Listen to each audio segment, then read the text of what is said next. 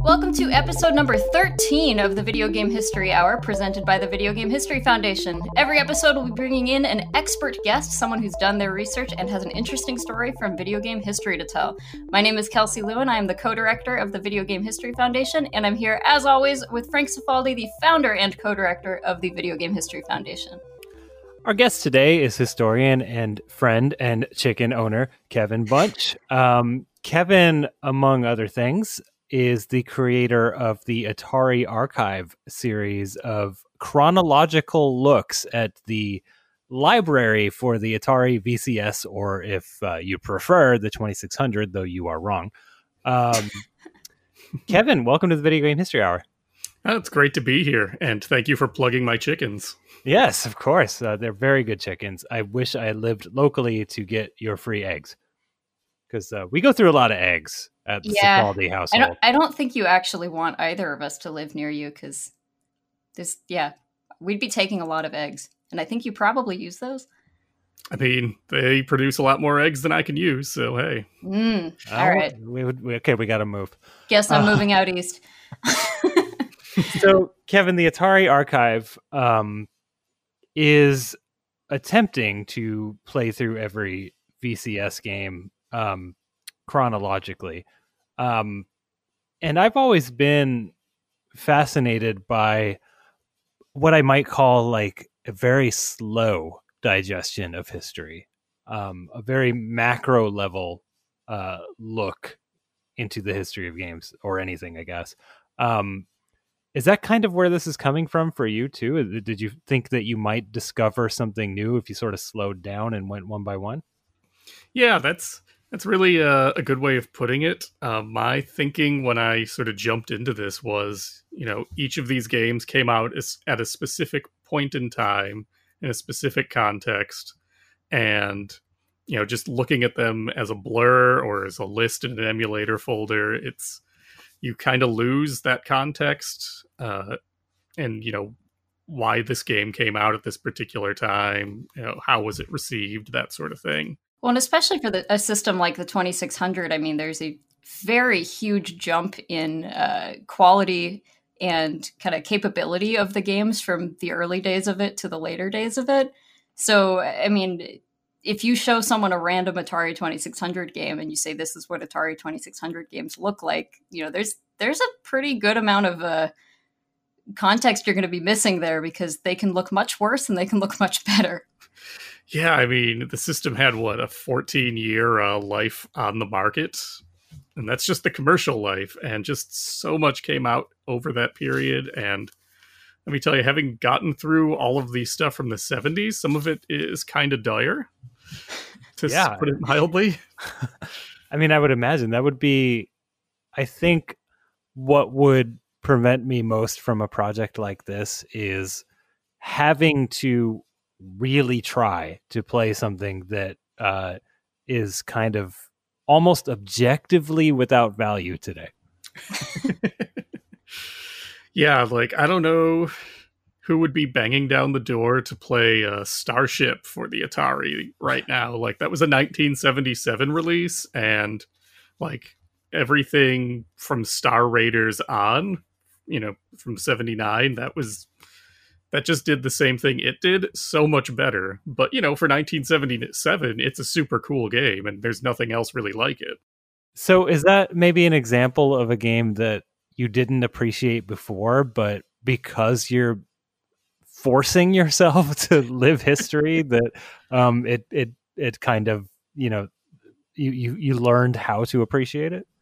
Yeah, I think that's a really good example. Because again, it's like a first-person spaceship game. You're flying around, you're shooting things, and that's about all there is to it. There's no jumping around a map or doing any other objectives. Just you have 2.5 minutes, shoot a bunch of stuff or dodge a bunch of rocks, and thrilling, yeah. But in 1977, it's holy crap, this is a first-person perspective home video game. Right, on a system which listeners might know is not something that should be able to do a first-person perspective game. That seems like voodoo, knowing how the system works. Yeah, when I talked to a number of the early developers on these games, and I believe Starship was the one that Joe DeCure, one of the people who like helped design the system, remarked the first time he saw that, he's like, "Wow, what the heck are they doing with this thing?" So it just seems like such a hard project for a lot of reasons. I mean, we're kind of half joking about having to play the games, but like I would think one of the biggest challenges is that you as an historian, you really want to tell their stories, right? Like you want to talk to these guys, frankly, while they're still alive. And is there maybe sort of a sense of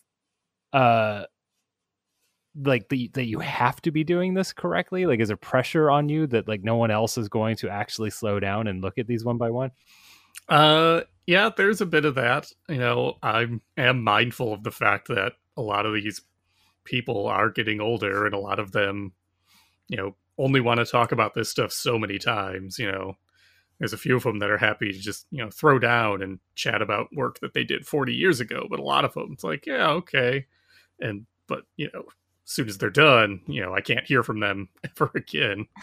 Yeah, I mean, some of these guys, they told their story, or you know what they thought of as their story, once or twice at like a really old classic gaming expo, you know, like early 2000s or something, and then they were like, okay, done. I feel like I've heard you mention that in a couple videos where it's like, well, this guy talked back then, and not so much now.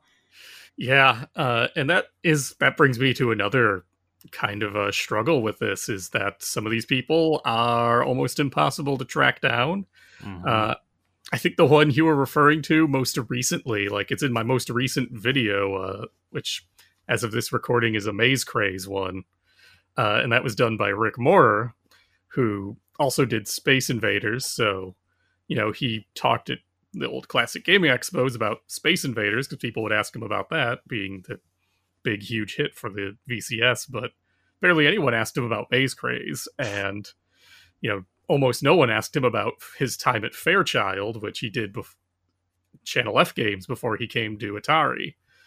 So, you know, I'd really like to talk to him about those things, but he's been MIA for something like 12 years now. Oh, God. And I mean, with that Maze Craze video, you know, and you do this with a lot of your videos, but you spend a lot of time, and I think this is almost necessary for something like this, but you spend a ton of time kind of setting up the context for a game.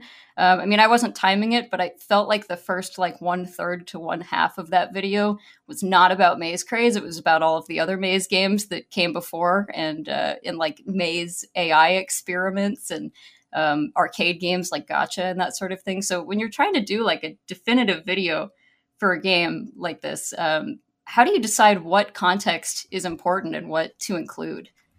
So for me, obviously, I want to talk about anything that directly could have influenced the game in question. So, you know, if I'm talking about Maze Craze, I got to talk about the Channel F game Maze, which, you know, Rick Moorer did mention at CGE. He just ripped off wholesale because he really liked it. But then I also have to consider, okay, well, where did Maze come from? Well, right before Maze was Amazing Maze, the arcade game, which is basically the same thing. So I got to talk about that. And if I'm going to talk about an arcade game, I got to talk about Gotcha, because that was a previous Maze arcade game, even though there's no real connection that I'm aware of between the two. And it just sort of becomes a rabbit hole. And at some point, I'm just like, well, you know, these experimental AI maze programs in the 50s, like, they're probably not direct influences, but I should probably just bring them up because who else is ever going to in this sort of context?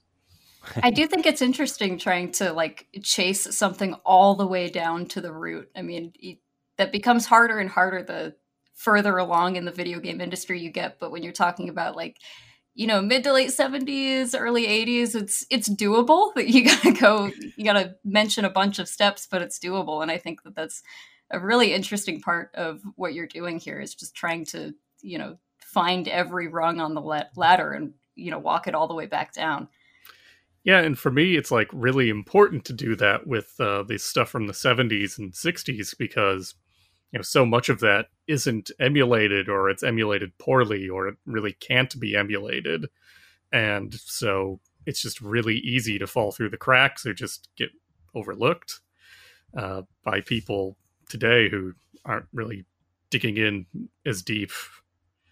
I actually have to inquire with a few other historians every now and then. I'm like, okay, I think this is everything, like, maze-wise. Did I miss anything? They're like, well, you missed this program, I guess. I'm like, okay, cool. Well, and that brings up kind of an interesting discussion point that I have to admit I'm not intimately familiar with, which is the lack of representation, of playable representation, I should specify, of a lot of our earliest video game history. I mean, can you talk a little bit about that? Yeah, so, a number of the earliest arcade games were, I guess, how would you put it? A number of the earliest arcade games would be TTL, like transistor logic type of games. So they don't have a ROM or a microprocessor for you to emulate. So if you are going to emulate them, you have to basically take the entire circuitry of the boards, which can be multiple boards, and put that whole thing into, an FPGA or your emulator or whatever, which up until fairly recently, I don't think was really feasible. I know there's been some emulators in the past few years that have taken a crack at it, and I think a lot of it's been roped into MAME now. But even then, you have to find these boards that are still in working shape. If they do have like sprite data on a ROM chip, you have to dump the ROM. If you might need to get a schematic for it to be able to make sense of what you're looking at, which, fortunately, a lot of these games had manuals for troubleshooting and repair, but you have to get a hold of those. And that's just the arcade side. You've also got dedicated game systems for the home that are in the same boat. And then you've got computer systems from the 50s and 60s and 70s that may not be emulated, or the code for these things might be lost. And it's a monstrosity. Yeah. And it's such a mess, especially for games that, when people think of emulators, I think a lot of times they think of like, well, I want to play the old games that I like. And a lot of these type of games, these like really early arcade games, they're not that fun by modern standards. So not only is it all this effort that, has to go into preserving this history, but like, it seems to me like there's probably not as much motivation, just because there's probably not a lot of average people loading these up and being like, yeah, I really want to play this super old arcade game where you move some dots around on a screen. Right. I mean, it's like in order to put in all of that volunteer labor into reverse engineering and implementing this game, I mean, you have to have some level of personal interest. I don't know any MAME devs who work on things that they just don't care about at all. And, it's not to be a downer, but it gets a little bit scary with some of this stuff, because not only is the material itself kind of easily lost and volatile, but the potential interest from people to implement it, I think, is aging out, frankly. Yeah. Fairly recently, there was one example that comes to mind. The historian Kate Willart was on or Willart. Sorry, there was. It's a pun, right? She's an artist. She will art. That's how I remember it. Yeah. But she was on a hunt for Score, the arcade game from, I believe, Exidy, and that probably has one of the first examples of a playable female character in a game.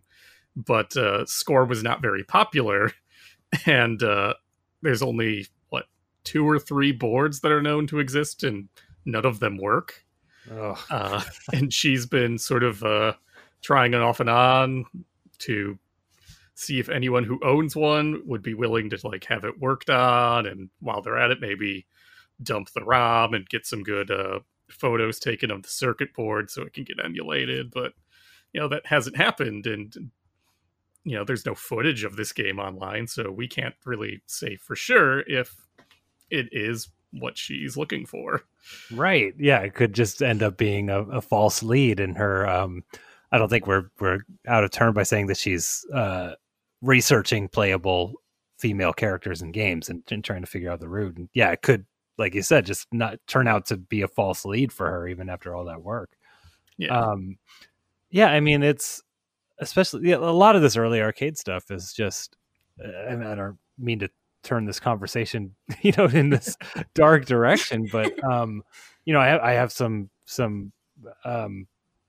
I have some history with this as well, which is I've worked on commercial products where we wanted to include games and just literally couldn't find them. The biggest one being that when I worked on a collection with SNK that was meant to celebrate their history going back to their roots. It was meant to be like the roots of SNK before they made the Neo Geo. We couldn't include the first SNK game because we couldn't find it. It's not in MAME. It's not a board that's available anywhere. It just doesn't exist. You had people go to Japan too, right? To, Brandon Shepherd worked on the project.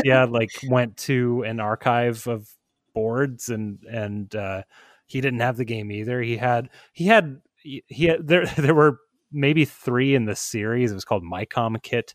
Yeah, I think he might have had MyCom Kit 3, but he didn't have the first one or the second one for that matter. And it's it's just weird to, and I think a lot of people just assume that all of this stuff is kind of covered, but it's just weird to think that like we don't have the first SNK game. We don't have a lot of Konami's earliest games. Like a lot of the really early arcade stuff is just literally inaccessible.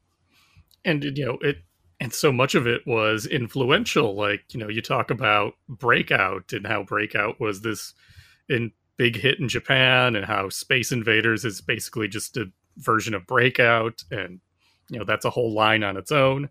And Breakout itself was an iteration of a Ramtech arcade game called Clean Sweep, which no one's really heard of.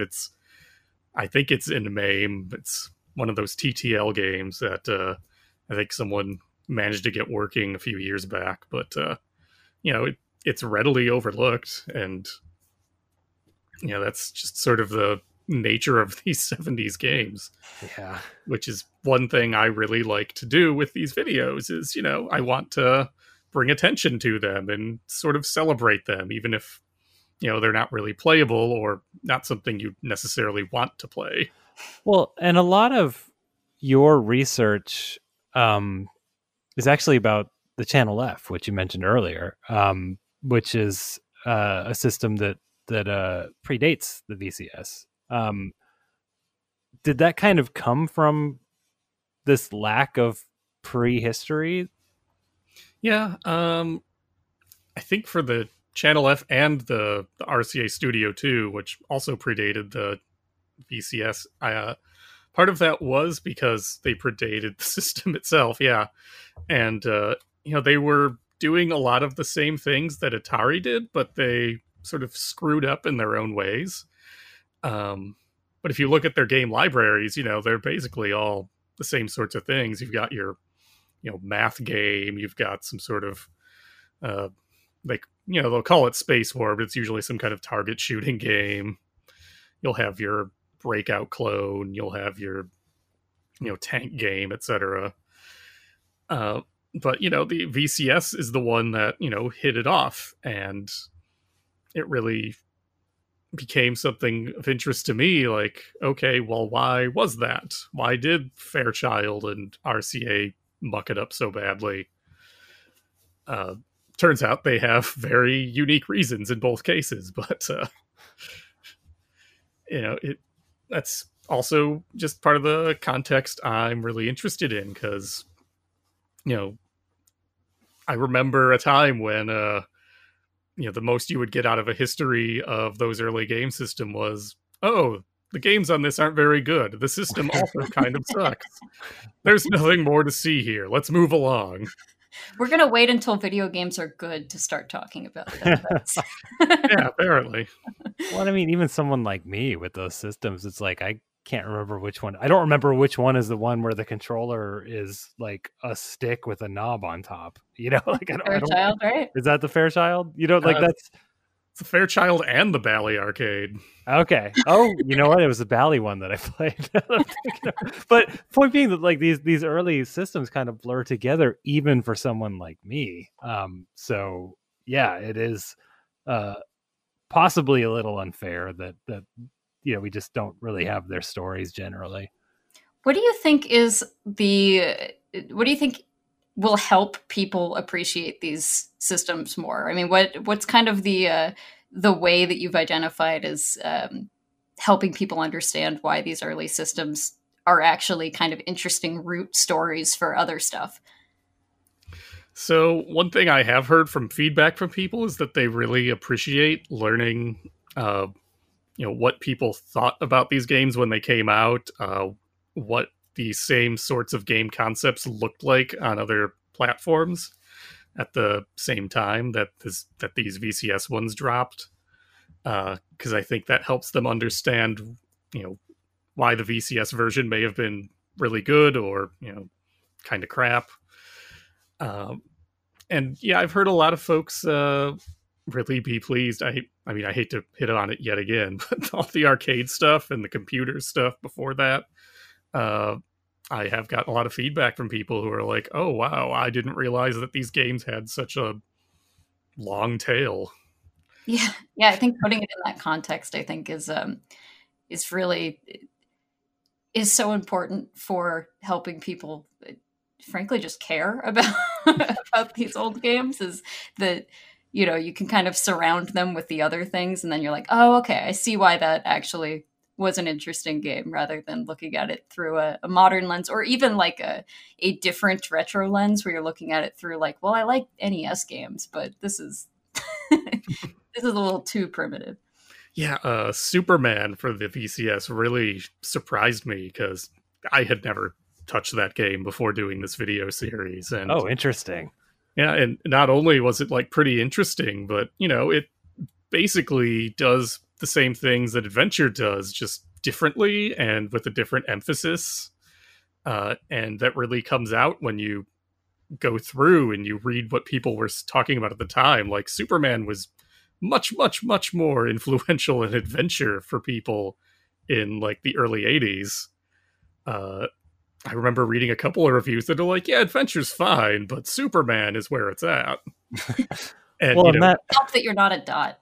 Yeah, and like at some point it sort of flipped around, and no one talks about Superman, and everyone wants to talk about Adventure because it reminds them of Zelda. I think of Superman as having, I don't know if it fits everyone's definition of this, but I think of it as having one of the first cutscenes in a video game, the criminals blowing up the bridge. Yeah, it absolutely does. And, it's one of the first games to have multiple objectives. It's a game where you can't die. Like, it's just a speed run, basically. Yeah. It does a lot of really, like, interesting and cool stuff. It also has multicolored, like, characters. Well, and you can, like, it's like an open world, and you can go in and out of buildings. Like, it's a really weirdly ambitious game that still kind of works. For 1979, no less. Yeah. I want to play Superman now. I still maintain it's the best Superman game that's ever been made. Wow, that's bold. Is it, although though?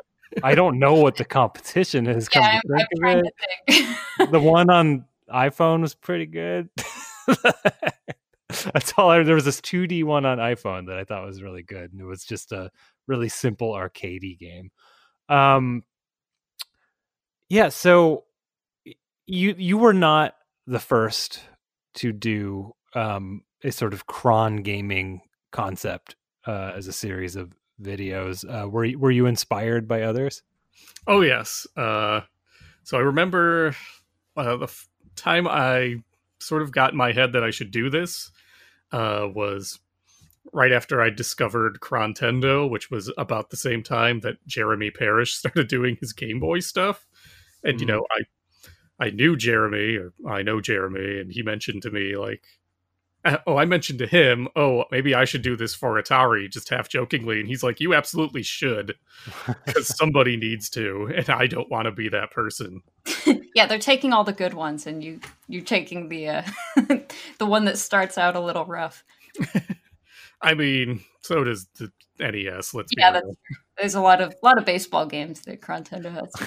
Yeah, a lot of baseball games, a lot of mahjong. Yeah, but yeah. So I was interested in the Atari, so that was an easy enough thing. But then I realized, oh, I don't have any idea what chronological order any of this came out in, and it's turned out nobody else in 2013 did either. So that's actually a really good segue to the other thing I wanted to talk about. You sort of have like a Atari, and well, not just Atari, it's for a lot of these old systems. You have like a release date project where you're trying to find release dates for games on systems, on earlier systems like the Odyssey 2 and the Astrocade and that sort of thing. Can you talk a little bit about what makes these release dates so difficult to find? And the two sources of all release dates? yeah, I can. So okay, back when I started this, the closest information I could find for when any of this stuff came out were, you know, gaming magazines, because, you know, they would advertise in them and they'd cover them. But that was only, you know, so it started in 82, you know, like that they start 5 years into your project gaming. Yeah, magazine. So that was really terrible. Yeah. So I just had a lot of question marks for like 78 and 79, etc. So a couple of things that did help narrow that down a bit was when you, Frank, scanned and posted on the Internet Archive the Computer Entertainer Video Game Update newsletter, which, you know, every month starting in, you know, late 82 on would, you know, call all the publishers of all these games and get updates on when they were publishing or when they were shipping. Well, and you know why they did that, right? Because it was for retailers primarily. Well, because they were a retailer. So the editors of Video Game Update ran a business before Video Game Update even started called Video Takeout.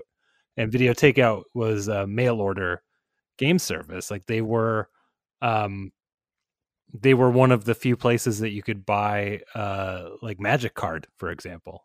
So they were on top of that because they were the ones also ordering that stuff. And so that's that unique combination of them sending out a monthly newsletter to players and also being retailers at the same time just created, you know, our only record reliably of release dates from like 82 to 89. Yeah. And, you know, there were a couple other sources like Arcade Express. That newsletter is incredibly helpful, at least the ones that are online. There's a lot of gaps there, as it turns out. The Bally Arcade newsletters that fans published were also incredibly good sources for information on that platform, because, you know, they were so starved for releases that anytime a new one dropped, it got mentioned, you know, at least 2 or 3 times. It was the cover feature for the next 3 issues. Yeah. Which actually, that one's a lot of fun too, because they also, you know, covered all of the like fan games, and fan releases. So right up into 1985 and 86, there's release dates for Bally Arcade cartridges that people were. You also have to rely a lot on newspaper advertising and stuff like that, it seems like. Yep. I did get access to a couple different newspaper digital services, archives, I guess. And I've spent a fair amount of time, you know, looking up a specific game and seeing what early ads I can find for it, or, you know, articles and reviews and that sort of thing, which has helped fill in a lot of the gaps, because even though Computer Entertainer was thorough, they did not catch everything. Mm-hmm. And sometimes, they just were a little off. I know if they couldn't get a better update for a game, it would just show up until apparently they found a copy or got copies of it. Distributor just suddenly had them. It's like, oh, thanks. Yeah, so, a good example would be Q*bert's Cubes for the VCS and the ColecoVision, which, according to Computer Entertainer, was supposed to ship, like winter 85, very late 84. And then a couple of months ago, I found an Ed Semrad column from the Milwaukee Journal that had he listed the specific month they were coming out because it was that month, and he's like, "Oh yeah, these are showing up in Sears stores now. You should go pick them up because I don't think they're making any more." Man, that so Ed Semrad might be familiar to listeners as eventually the editor of Electronic Gaming Monthly, and he kind of disappears out of video games in maybe like 96 or 97 when Sendai sells the magazine to Ziff Davis. But he had been writing columns for a newspaper go back to like 81 or something like that, right? If I remember, the earliest one is it 82 or 83? It's one of those. Something like that. But, but it was like a weekly column. Right. It's a weekly column, and he's, reporting on video games like way past when it makes sense. He's still talking about like he reported on the Nintendo AVS being at CES, it was that level of like still reporting on this stuff. And that column of his, potentially gold for this kind of thing. And I remember when I was trying to substantiate the release of the NES, I was referencing his column, and he had a date that was like next Saturday.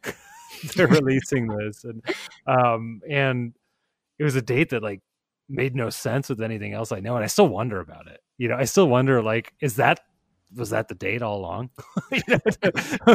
Like this October 18th date that is kind of hard to substantiate. Like, is that actually wrong? And it's Ed's next Saturday, which is like the 9th or something.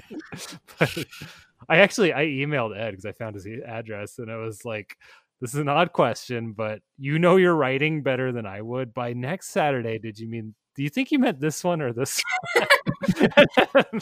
Next Saturday, did you? Well, it was a Saturday column, as it turns out. So yeah. It might not have been next Saturday. I just pulled the date out of the air. But yeah, I mean, you really have to look at resources like this. And another one, like Video Kid, comes to mind. Like, that's another column that's going on around this time. Mm-hmm.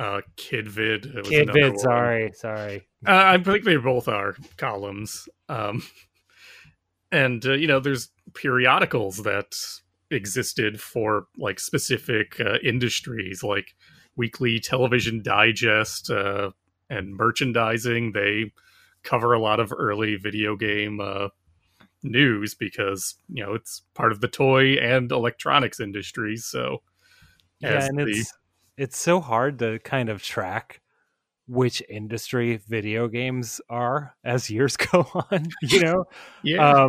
Because it's almost like in the early 80s, they kind of were their own industry. Like, they were just video games, but they also kind of, spilled into toys and stuff. But then after they go away, it kind of becomes more of like consumer electronics is where it goes. And then it's like, maybe it's toys again. And then briefly it's the home video industry is what video games are. And then they finally kind of settle around to being the video game industry again. And I would say like the 90s, like the early 90s. So, finding these weird places where you might find coverage of the industry is very difficult. And in almost all cases, not in a library.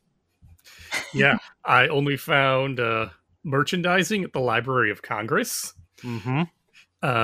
which I really want to go back to once COVID is over, because there's a bunch more issues I did not get to before the pandemic. Weekly Television Digest, like, I have like scans of those that a bunch of other historians have made that I just asked about and they sent over to me. So I've got like a collated list. But I know that one. Yeah, I know who you're talking about too. There's more than one, you know. Yep, there's a few of them. I send them a search term once in a while, and they'll send me a zip. Yeah, so that's what you get for your money with the Video Game History Foundation Discord. Yeah, that's true. Actually, you get access to the people who took pictures of stuff.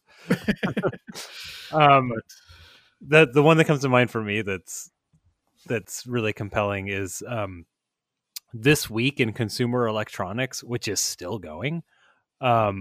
Goes back to maybe like 89, 87, maybe something like that. It's a weekly consumer electronics newsletter that covered video games during the NES era. That's wild. If you're listening and you I don't know, ran a Sears or something, and like had a subscription to Twice that you didn't throw away for some reason, get in touch. Yeah, I mean, is the ultimate source for something like this, would the kind of holy grail of this be something like an old Sears buyer who just has all of the sheets they were sent from manufacturers? I think it depends on the one of them. Yeah, I was gonna say I think it depends on the game, right? Because Sears isn't going to purchase everything, but I think it's, I don't know. There's so many sources, right? Like you think about it, you've got the manufacturer who sends to the distributor. Like, who are these distributors, right? Like, Kelsey, who are these distributors? You had a game store. Well, I mean, for like Sears back in the day, I mean, I'm just speculating based on, how things work these days, which is probably very, very different. But, at least in the game industry right now, if you've got a really big retailer, you deal with the company directly. Right. And there's not like a middleman. But for someone like me who owns a smaller store, Nintendo or Ubisoft or whoever may sell a bunch of copies of a game to a distributor who then kind of, fans it out to all of the smaller retailers. But if you're like an Amazon or a Best Buy or something, you're likely dealing with the company just straight up. So I would think that Sears probably dealt with those companies straight up, but I don't know. At the very least, I imagine Sears dealt with Atari and Mattel directly because they had their own branded versions of that stuff. Sure, maybe not the smaller releases and stuff. Although I don't know how much of that they would have really carried.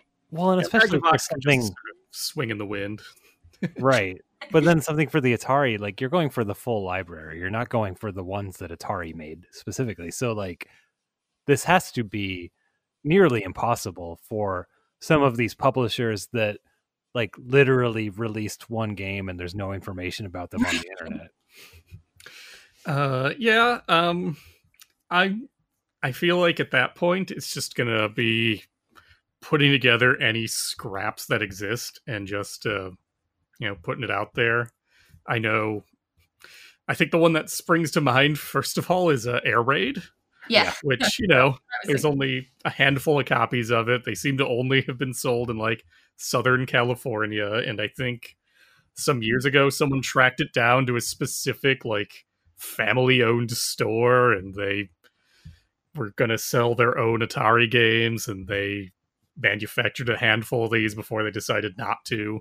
Well, and like the I remember the boxed copy of Air Raid was purchased from a Tuesday Morning store, and Tuesday Morning is kind of like a fancier Big Lots in that they buy dead stock. So like it might not have even technically been a retail game. Yeah.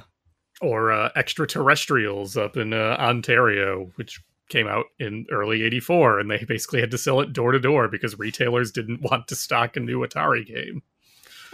There's so many of these things that were like catalog order only too, where they were maybe never on a shelf anywhere, not even at like a local mom and pop. They might have just been a guy in his garage. Yeah. Birthday Mania comes to mind for me with that. Yep. Yeah, I'm really surprised that recently someone was able to track down the guy who made Birthday Mania, and based on what he told them, where they were able to track down the newspaper ad he ran for the game. Oh my god. Yeah. And then they rebuilt the game using the source code listing that was at like the copyright office. Right. Yeah, that's my favorite. That's like one of my favorite things to ever happen is rebuilding a game from the copyright submission source code, because it probably was small enough to be printed and sent there. It's probably a 2K game. So, yeah.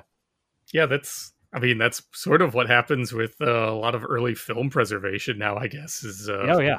the Library of Congress has a lot of these on like a paper film, and they just are able to run through and digitize it. And look, it's a movie from 1909.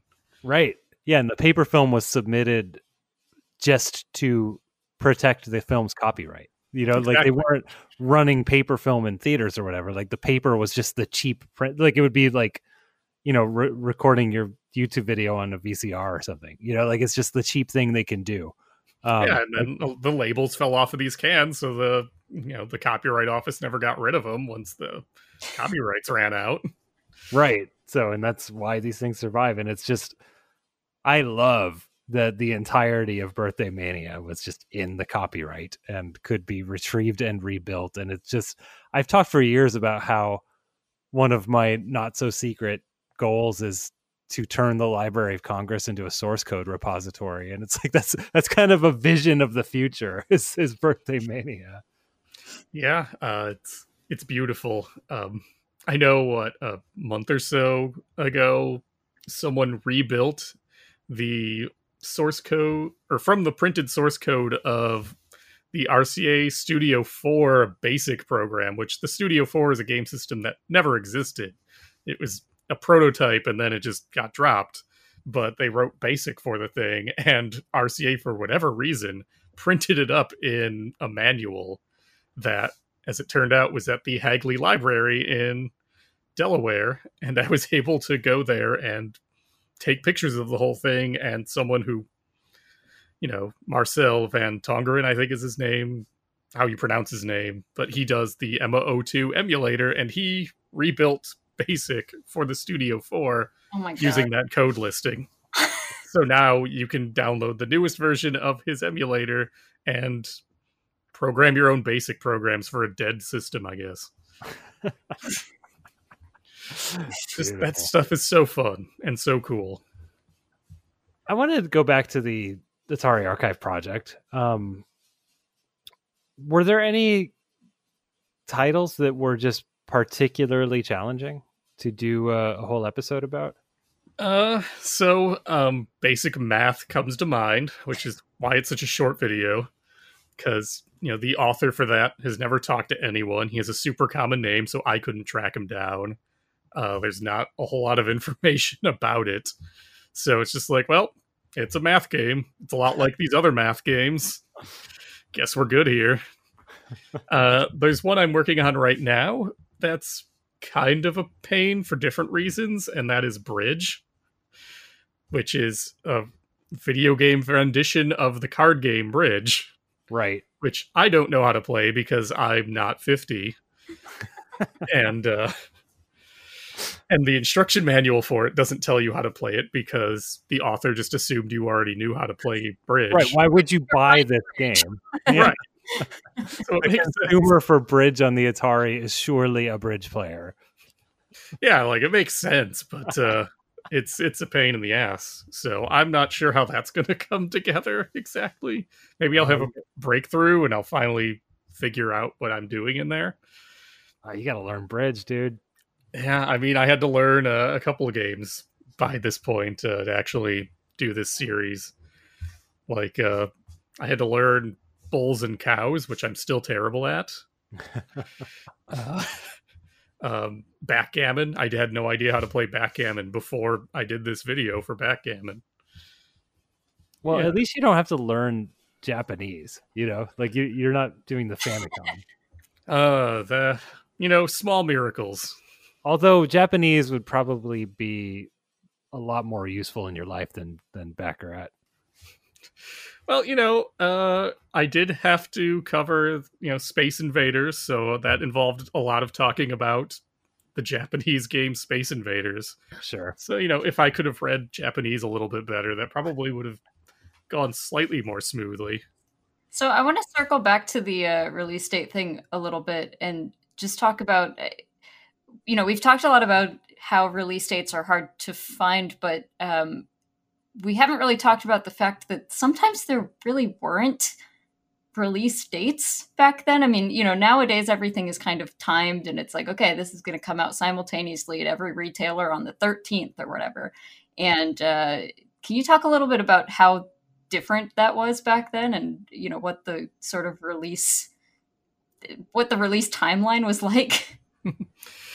Yeah, I definitely can. So basically, at the time, the release date, quote unquote, is when products started shipping out of the warehouses to stores. That doesn't mean that they all started being sold at the same time in all of these stores, since that would depend entirely on the logistics of moving all of these cartridges around the country. So I can find ads for Space Invaders, for example, that ran in March 1980, and some of the coverage, talking to Atari executives, they'll mention that this game came out in March 1980. But even up into June and July, you can find ads that are like, just arrived, Space Invaders. Soon. And I know it came out months prior, but for the people in whatever the heck town, it hadn't. It had just shown up. It's kind of like when I was a kid, we waited months to get Super Mario Brothers 3 because it ostensibly shipped in February, but we didn't see it until like June. Yeah, that's can you imagine how much people would lose their minds if it operated like that today? Like everyone in LA is gonna get the new Animal Crossing or whatever on this release date, and people in the Midwest, you guys can get it 2 months from now. You'd have people moving closer to distribution centers to get the games earlier. Like people would actually pick up and move if the gamer culture was like it is now, but that was the case. I think you're right. So why do you think release dates are important for historians to know, even when they're kind of fluid and fuzzy like this? I think it's important to know when these games came out. So on one hand, you can sort of see how the market developed and, how these games may have influenced each other or not. I think a good example there is Basketball for the VCS came out like a couple of months after Basketball came out for the Odyssey 2. And they're very different games. The Odyssey 2 Basketball is kind of a mess. But this gives you an opportunity to look at these two and say, oh, well, this is how they did this differently. And, these were, you can sort of see the decision process behind each of these because neither of them had anything to go on before that point. And on the flip side, you can look at when Space Invaders came out for the VCS. It was a huge hit, based on a huge hit for the arcade. And about a year or so later, you start seeing all of these other game systems publishing their own versions of Space Invaders. And you can probably infer from that, oh, they must have saw how much this was selling on the Atari system and thought, well, we got to get in on that somehow. Which then kind of tells you what the average development time might have been for these games. Yeah, in a lot of these cases, from the people I've talked to, yeah, the average development time was like 6 months, 7 months, and then you had manufacturing, which was another 2 or 3. So, and you can sort of see that bear out with how these games came out. Can you imagine working on, I don't even remember the name, is like Space Zapper or what, like the Intellivision Space Invaders. Can you imagine that being your full-time job for like 6 months? Just like slowly making the simple Space Invaders game work. And not only making it work, but trying to find your own way to spin it. So yeah, it's not a complete ripoff and there's actually value to playing it. Yeah, it's like their little antennas wiggle.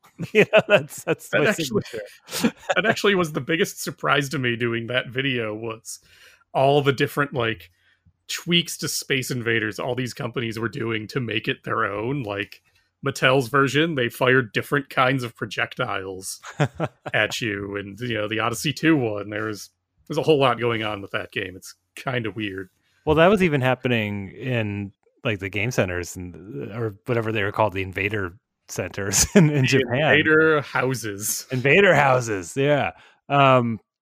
Like I remember just in my research that so SNK was one of the early official distributors of Space Invaders. They made SNK cabinets, but on the level, partnership with Taito, and they added just a little jingle that happens when you die, and that became known in player circles as Melody Invaders because it plays a melody. That game had such a fascinating distribution and just crash and burn. Yeah, absolutely. Yeah, I mean that's one of the stories that could be a documentary. Like Tetris, I always thought is the perfect game documentary. They're not documentary. Sorry, like biopic, right? And I always thought Tetris would be the perfect one, and they're doing that. But I kind of think the Invader boom could be another really good movie. I was going to say, I have a whole 30-minute documentary on it on my YouTube. Folks can check out. But with the release dates too, one thing I thought was really interesting is that it gives you a sense of how alive platforms and the market as a whole were at different points in time. And I'm thinking specifically like 84, 85, 86, like, if you go by, the popular culture view of it, there was just nothing was coming out in that 3-year stint until Mario came and saved the day. But you look at it, like Coleco was still really trying to get the ColecoVision to like keep making them money. And, Atari did too, and a few of the third parties. Like there was a recognition that there was interest in these games and in new games. There was just a lot of problems with retailers trying to clear out this glut of stock that they had to move for pennies on the dollar. Yeah, I mean, I'm looking right now at your release list, and it's kind of blowing my mind that Atari put out Asterix in March of 1985 for the VCS. It's like, first of all, none of us know who Asterix is here in the States. Asterix and Obelix are just such like a pain for me because, Computer Entertainer has the Asterix listed as shipping out in like October 83, which doesn't make any sense to me because it's based on Taz and was developed like pretty much at the same time as Taz, but Taz didn't come out until 84. And then the only advertising I can find for Asterix beyond that is from 85. So like, what's going on here, Atari? Where did these NTSC copies of Asterix come from? Well, and also just looking at these release dates, just kind of scrolling through this entire list, you can see just like when it's all together like this, you can really see the intensity with which it ramps up. I mean, you have just a couple of releases in 77 and a couple in 78 and 79. And then, once you get to 81, 82, it's just, it's an absolute explosion of release dates. And I'm sure this probably isn't like, I mean, there's no such thing as a complete Atari list, right? So, because there's just so many freaking releases that are maybe not normal retail, but I just think it's really, the visual is really interesting that you can see how quick it ramps up after, 1980. Yeah, I think it's very fun that you can see the boom on the market happening and then the bust. Like in terms of just how the games come out, it's like, okay, so around, September 1982 up until about October 1983, it's just a hot mess of things jostling for shelf space. And then it's just flat lines. Yeah, I'm going through this and it's just kind of blowing my mind how many, I mean, it's not a lot, but just that there was support for just about every console in 1985. to some degree or another. I mean, Thunder Castle, I think of as a classic in television game. That came out October 85. That came out the same time that NES did. Yeah, and at that point, it was a mail order game because INTV, which was selling the Intellivision at the time, hadn't gotten its foot back into the door of retailers. Wow. At least major retailers. I'm sure, the folks who did Video Game Update were able to get copies. But so have you done the math on how long this is going to take, this project, the Atari Archive? I haven't, because that would just horrify me.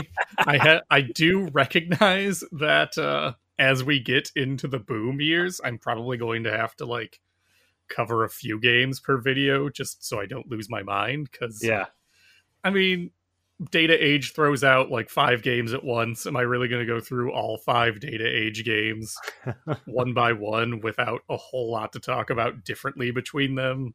You can just have a Data Age episode, right? Yeah, I can just go over all of them, I almost ran into that a little bit with the first 4 Activision games, because okay, I got to talk about Activision's founding and history with this first game, and the rest of these, I guess, are just guess we're just talking about Dragster. So, figuring it out, the format, but I'm gonna guess it's gonna be a long-term project. I should probably put these up on Internet Archive at some point. Yeah, you should.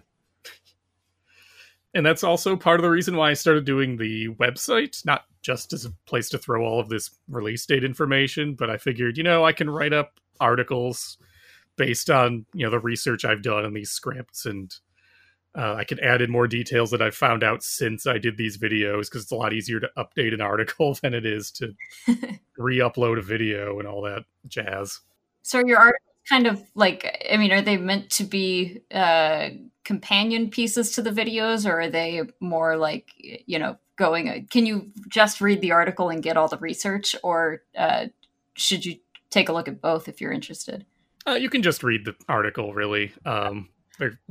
They're sort of a companion, but really it's just, I'm a writer and I like having this stuff down somewhere in a place that's not beholden to Google's whims. So you're kind of filling this niche in game history, this thing that no one else is doing. Is there anything you'd like to see someone else take the reins on? So one thing I'd love to see more of people working on is sort of the user side of these early games, and I guess games into the 80s and 90s. How were people playing these games? What did people think about these games? A couple examples that spring to mind that I've ran into over the years.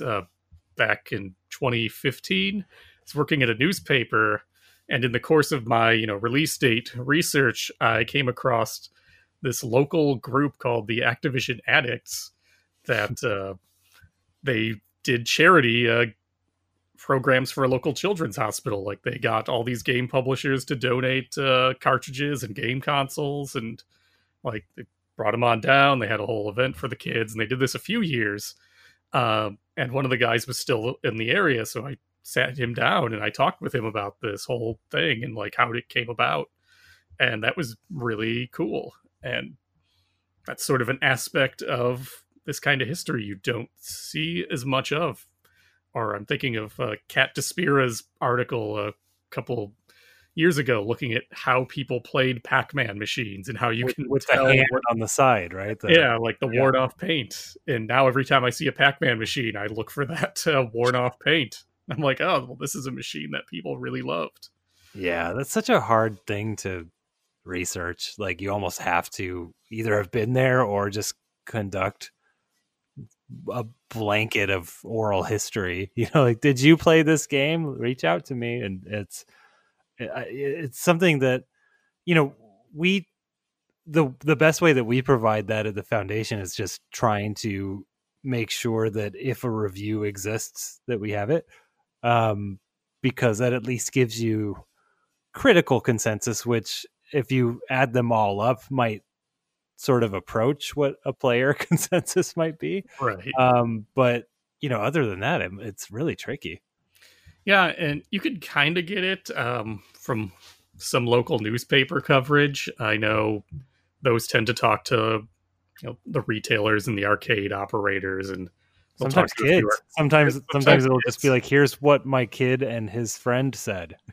Yeah, so that's a resource that's pretty interesting for scenes that have been around a long time, like fighting game scenes for a given area. Like, there's probably people there who know people who were there previously, and such all the way back into the 90s.